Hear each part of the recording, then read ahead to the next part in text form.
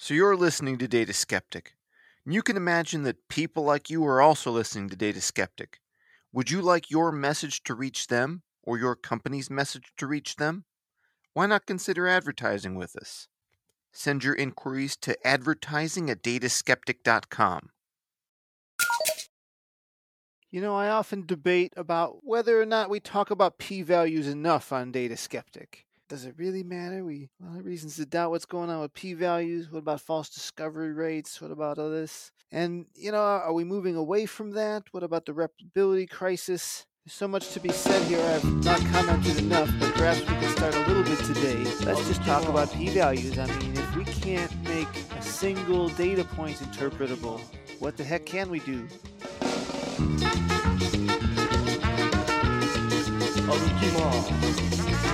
Welcome to Data Skeptic Interpretability, a podcast about statistics, data visualization, and most importantly, inference. What sorts of conclusions do people draw from data as presented in certain ways? This week on the show, I've got Loni Besançon to help us with some insights along those lines. All that and more right after the break.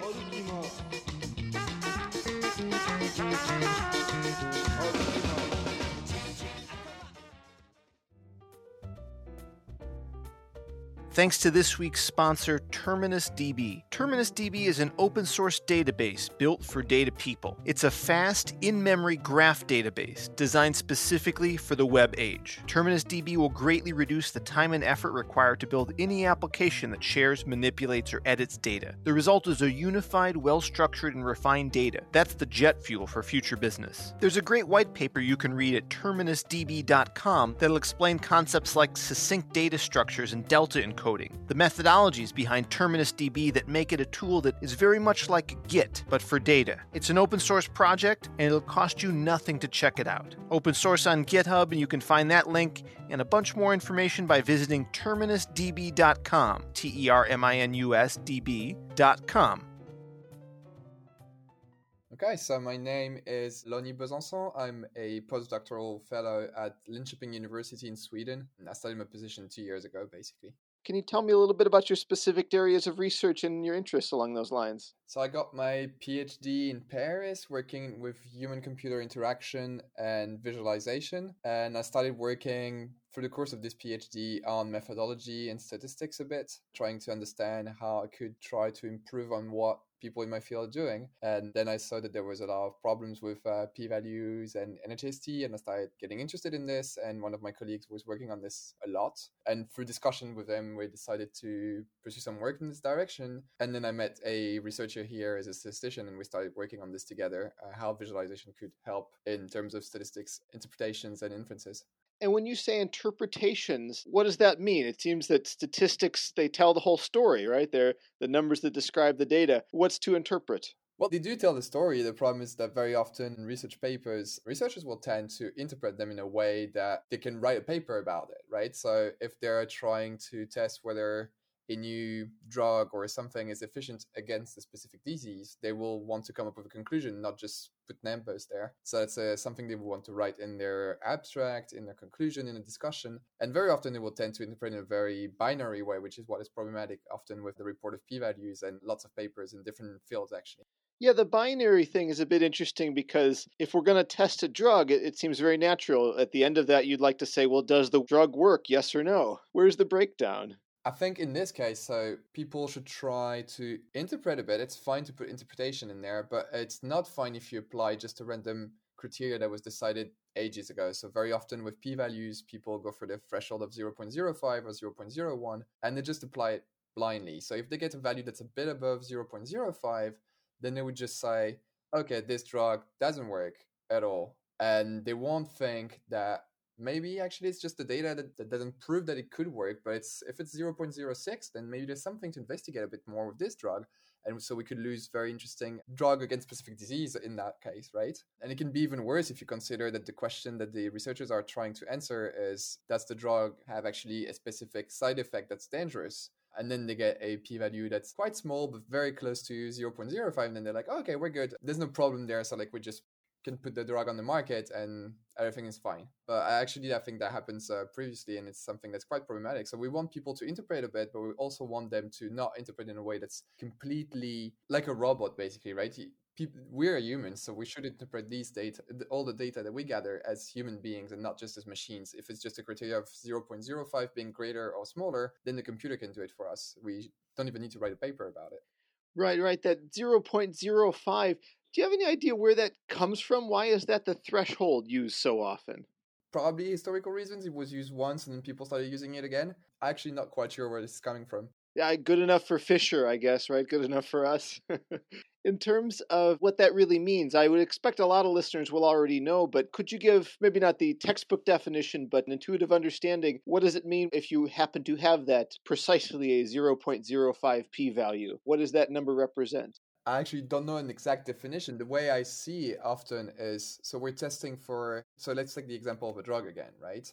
We want to know if it's efficient against the disease. And we're going to postulate the opposite. We're going to postulate that it's not efficient. That's the null hypothesis, right? Often. And then we're going to try to get data with this drug and then put it onto some statistical test based on the data that we get. Of course, it will be a different test. And we'll obtain a p-value from that test. And the way I see p-values is the smaller they get, the more likely we are to be able to reject this hypothesis that the drug doesn't work. So being on 0.05 doesn't really mean anything for me. It's just a binary threshold that people put there that's completely random. In some fields, it's 0.01. In other fields, 0.001 even. So I don't see the 0.05 as a specific thing per se. I don't use it that way in any case. Yeah. Would you mind defining the cliff effect, which I feel like we're standing on the edge of?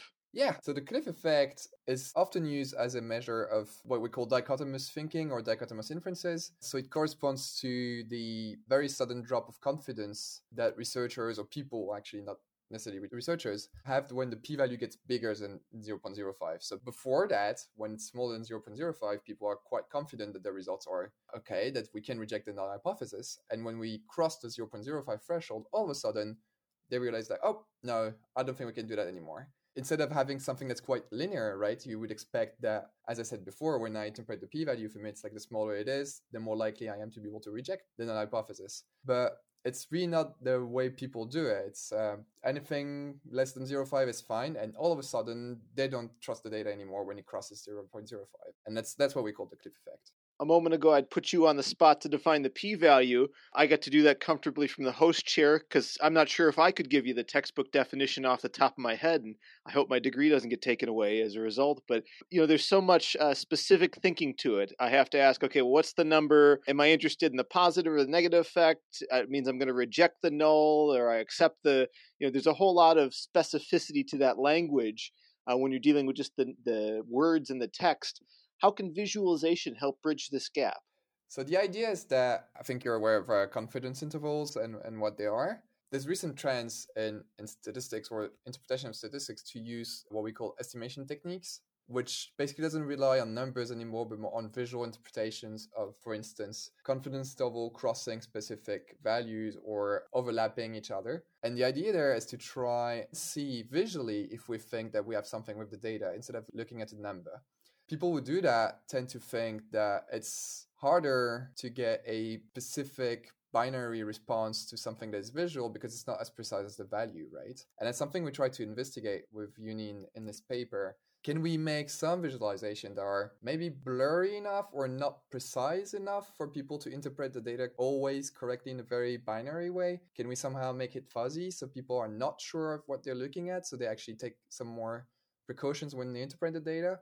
And I think that's where visualization has a chance. It can, first of all, present data in a very simple way. Imagine you have to report on 25 different p-values and effect size. If it's just text, it's going to be very difficult to read, probably quite difficult to also understand and memorize. But if it's something visual, I mean, we know that human beings tend to remember images quite well. So first of all, the takeaway message will be there, but also we expect that people will be able to make lots of comparisons visually, and potentially that they won't make them in a very dichotomous way, which is something that is quite nice. And what we try to push for is a way to make this even less binary if possible. Gotcha. What do you mean by less binary? We want them to not interpret all of this data that they have in a dichotomous fashion anymore. We don't want them to come out and say, we proved A or we disproved B. We want them to say, well, we seem to have with the data we gathered, strong evidence that this might work, or weak evidence that this might not work, or strong evidence that this drug is efficient against this specific disease. If you have something that's visual, first of all, you'll see the effect size all the time, which is something that is quite nice. So it's easier to quantify, but also if the threshold between what is actually strong evidence and weak evidence is a bit fuzzy, then you will tend to be a bit more cautious in your conclusions, and you would not go for, we found that this works.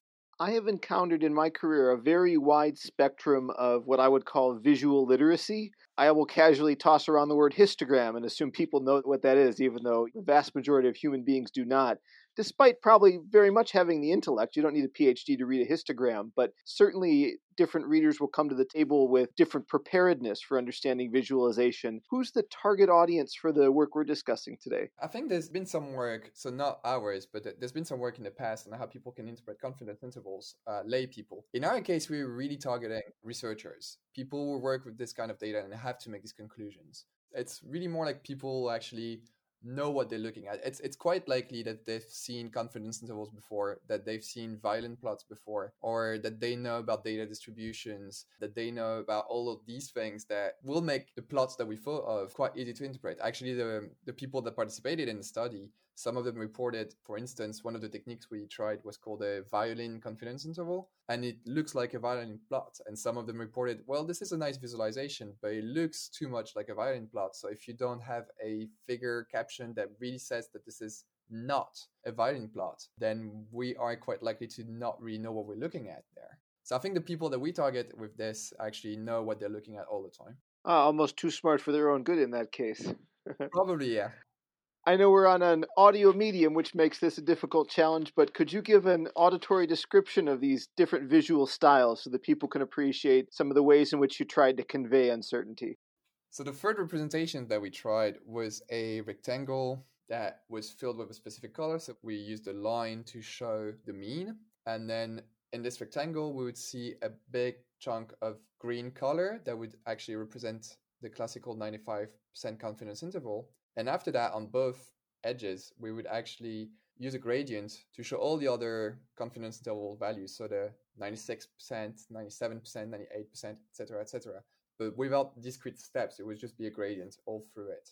The fourth condition was the same idea with a violin plot. So because using the whole width of a rectangle might be a bit misleading in some cases, we decided to actually, as we go further away from the mean, shrink the representation and going more and more towards this 99.9% confidence interval. So in this case, we wouldn't use the whole width of a rectangle, but we use this kind of violin shape or raindrop shape around the mean. And the final thing we had, just for the second experiment, was some kind of also violin confidence interval, but this time we would show discrete steps of all the confidence intervals we have. So we wouldn't represent the 95% as one color and then use a gradient till we fade out, but this time we would show the 80% confidence interval in very dark green and then 85% confidence interval as a slightly paler green, and then 90% with a bit paler green as well, so on and so forth till we get to the 99.9% confidence interval.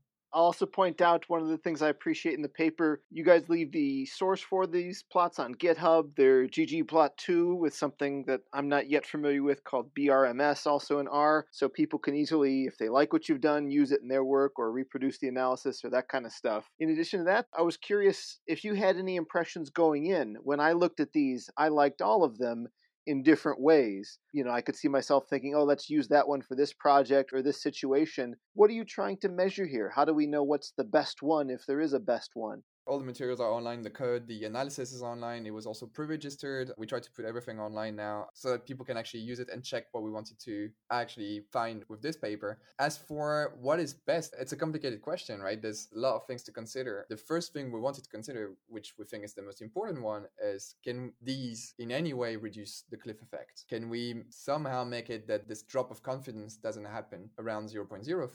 That was the one thing we're really interested in. But there's also other factors, obviously. Aesthetics are one. Do people like it? Because if there's something that's visually pleasing, they're more likely to use it as well, right? So even if we find something that works better in terms of cliff effect, if people don't like it much, they're unlikely to use it. So that's something that we also asked them, or we had this For the experiment, people could just comment on all the visualization to say whatever they wanted, whatever they liked about one or the other. We also asked them to rank them in order and explain why. But there's also other factors to look at. For instance, if you consider a classical 95% confidence interval visualization, just a line, it's very space efficient. If you have to show a lot of these in a single figure, you're probably going to go for this one. You don't want to use this rectangle gradient visualization, and even the violin plot, they're going to take a lot of space, which can be annoying in some cases where you have a lot of different ones to show in a single figure. So there are lots of things that we consider as good for this kind of problem. I guess there's a problem of space efficiency, there's a problem of aesthetics, there's a problem of the cliff effect, which is the one thing we're mostly interested in. Now, something that we, I think, mention in the future work of this is perhaps there's the way to actually have these graphs as something that is interactive. So when you have a lot of variables that are shown on a single figures, then you could see them as just a classical 95% confidence interval. But when you try to compare two confidence intervals, for instance, you could zoom in and then they would appear as, let's say, violin confidence intervals. And then you would get the best of both worlds in this case. Hey, Data Skeptic listeners, we're launching another survey and we'd like your help. If you've got 2 minutes to spare, please take our survey at dataskeptic.com/survey. Your feedback helps us deliver the quality content you can find from Data Skeptic, and you might just win a free t-shirt. So do me a favor and head over to dataskeptic.com/survey and tell us about yourself. Let's get into the experiment, maybe starting with some of the experimental design. Can you talk about the people who have participated and how you collected your data? So basically, the experiment was run online. We had it online for a couple of days, I think 21 days, which is what we pre-registered. And we shared it on a lot of different channels. One of them being Slack, this Slack group with people I know from my field that are very interested in statistics. So the name of the group is Transparent Statistics. People work a lot on visualization and statistics, what is done okay in human-computer interaction and visualization and what is not, and how can we improve this, give guidelines, and these kind of things. So we shared that with these people, but we also shared on Twitter, Reddit, LinkedIn, Facebook, trying to get researchers only. So the call was for researchers working with this kind of things. So we made sure at the beginning of the experiment that we actually asked people, like, do you have an understanding of this? And if not, please don't do the experiment. So I guess it's mostly targeted towards people who work with this kind of data. And we got researchers from different fields, which is something that's quite interesting. So we had people obviously from the fields of visualization and human-computer interaction, but we also had people from more like natural science or people from statistics as well. So that was quite interesting to see these three different groups, and they actually have different preferences when it comes to preferences of visual representations for different reasons. Do you have any anecdotes that help encapsulate that?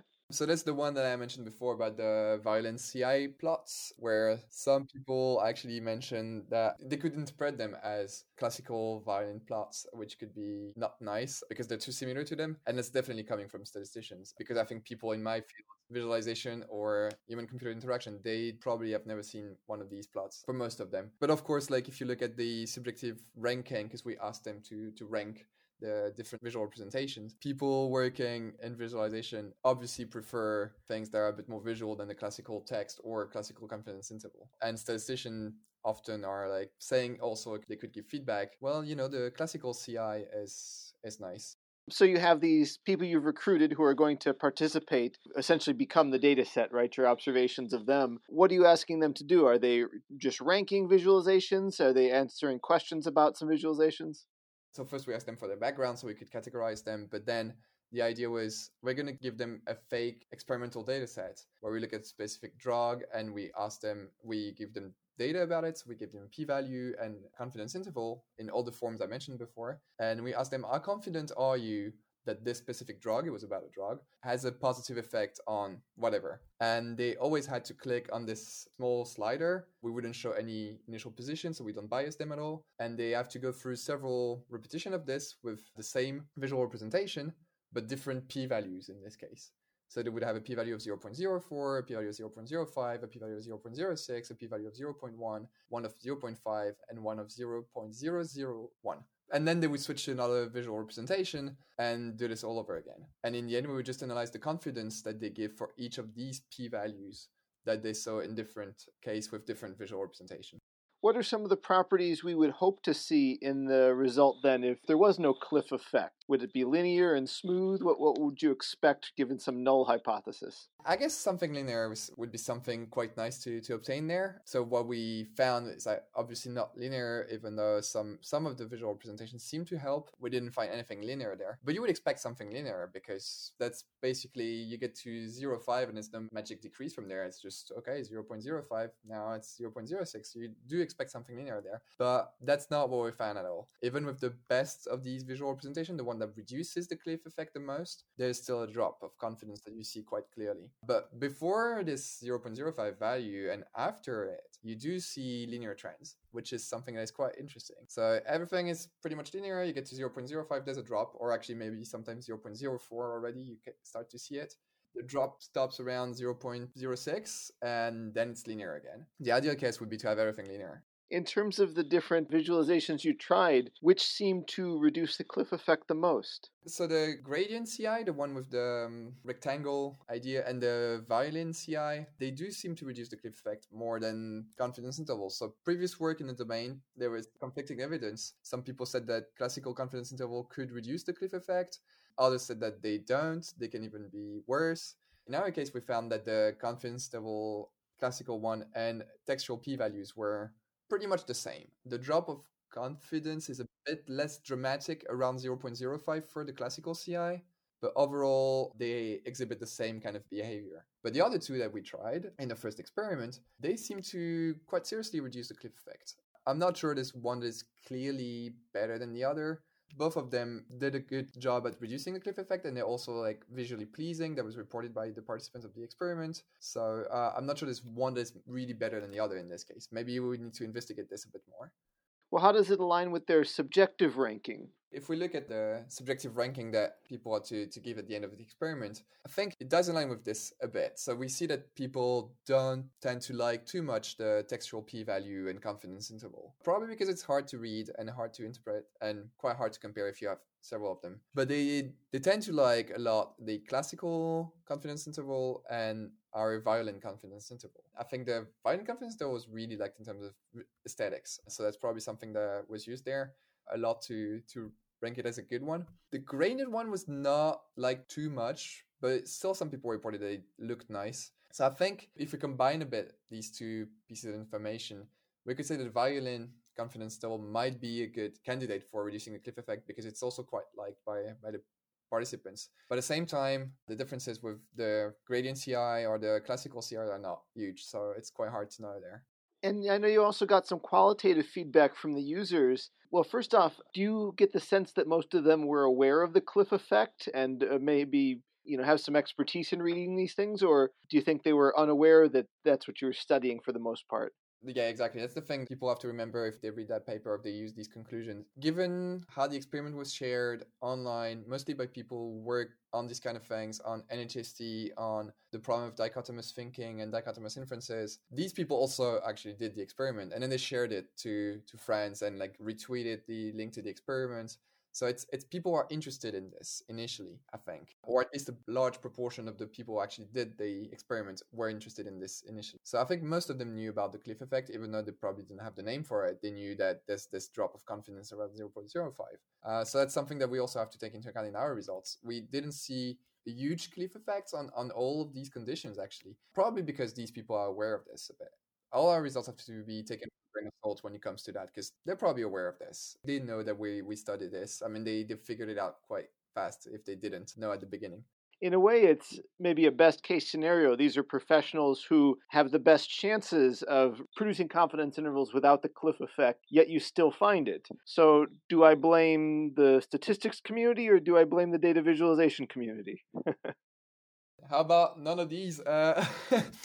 I think there's this, I mean, it's a very human reaction to want an answer to questions we have. And it's very easy to fall in this trap of actually interpreting data in a very binary way. I know that in my work, it's something that I try to avoid all the time. And I've got comments from reviewers or from colleagues sometimes reading what I'm writing in my papers saying, well, you say you're trying to avoid dichotomous interpretation, but this is very dichotomous when I read this sentence. And it's just in the way I frame it as well sometimes, And I think in this case, it's more of a natural tendency to just want an answer. which is fine. I guess as long as readers are aware of this, if you read a statement from researchers that says, we found this and that means that this drug is efficient. And if you know that you have to look at the data as well to confirm this, because if the researcher just used a threshold that's pretty random to begin with, and you don't look at the data, you're just going to trust whatever the conclusion says. But if you're someone who understands this, you need to know that you have to look at the data.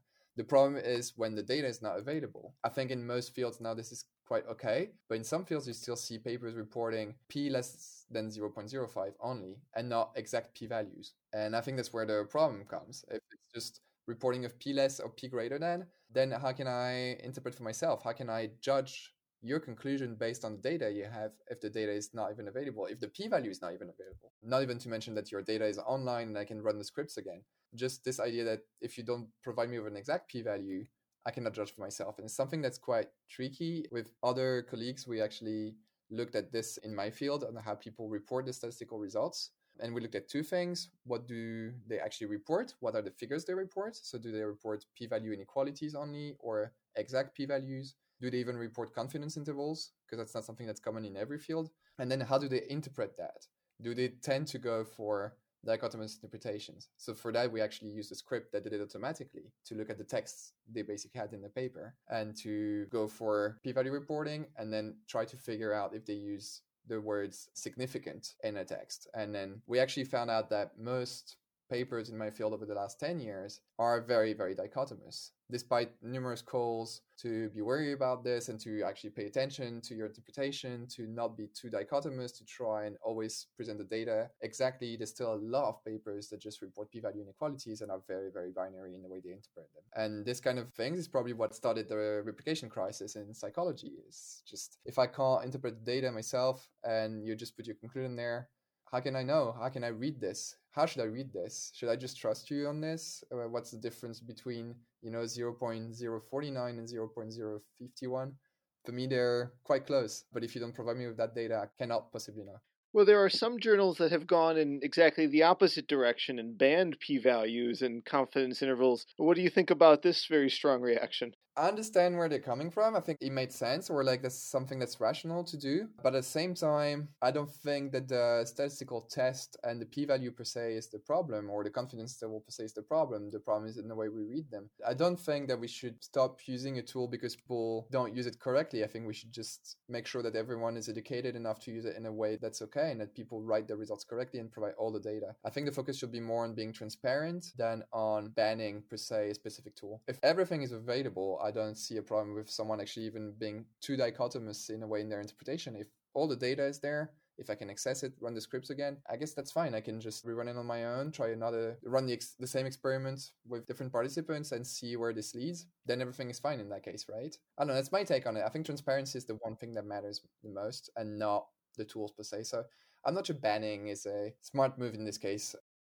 Yeah, I would tend to agree. Yeah, that's a good question of what will be the consequence. Yeah, I don't know what it led basically in terms of like what was the result of this. Like, did they get papers that were more robust, like, or analysis that were more thorough, or I have no idea what it led them to have a submission. Or perhaps more vague.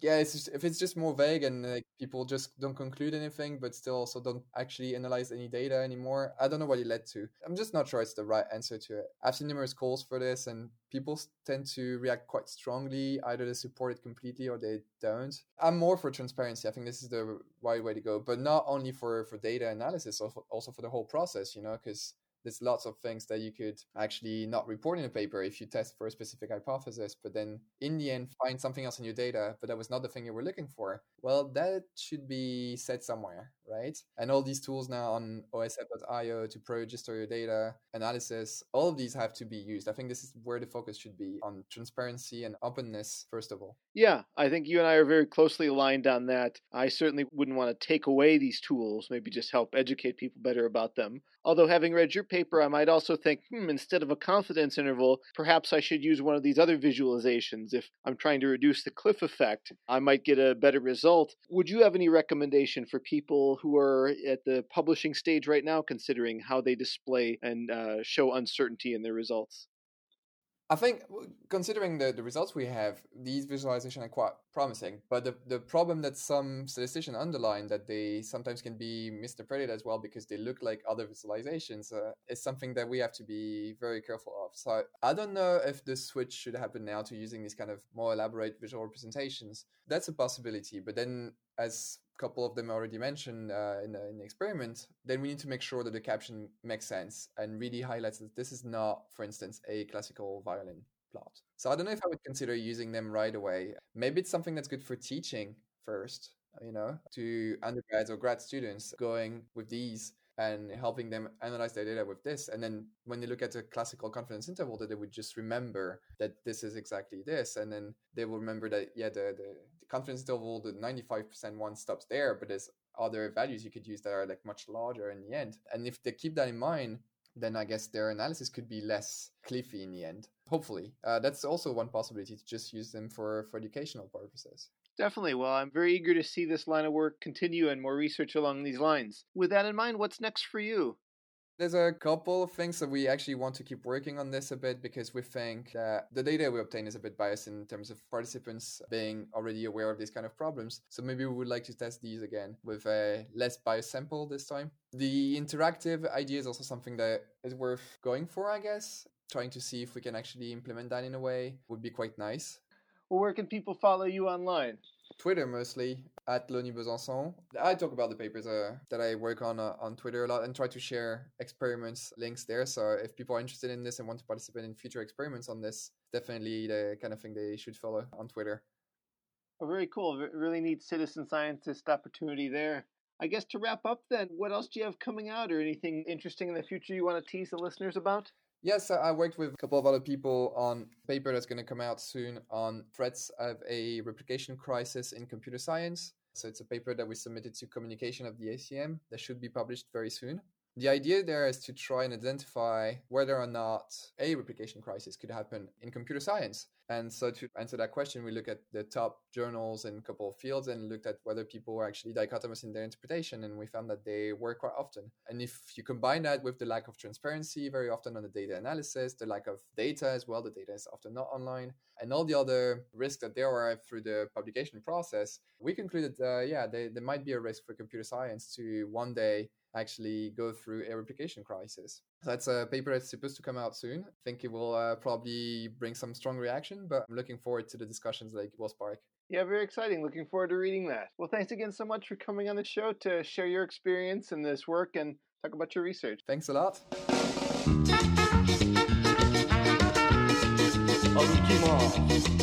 Thanks for listening to Data Skeptic. Our guest this week was Loni Besançon. Our theme song is Number 5 by Big D and the Kids Table. Claudia Armbruster is our associate producer. Vanessa Burciaga does guest coordination. I've been your host, Kyle Polich. And hey guys, this week extra credit. Go read Tufte, find the Cleveland and McGill paper, and read the references from there.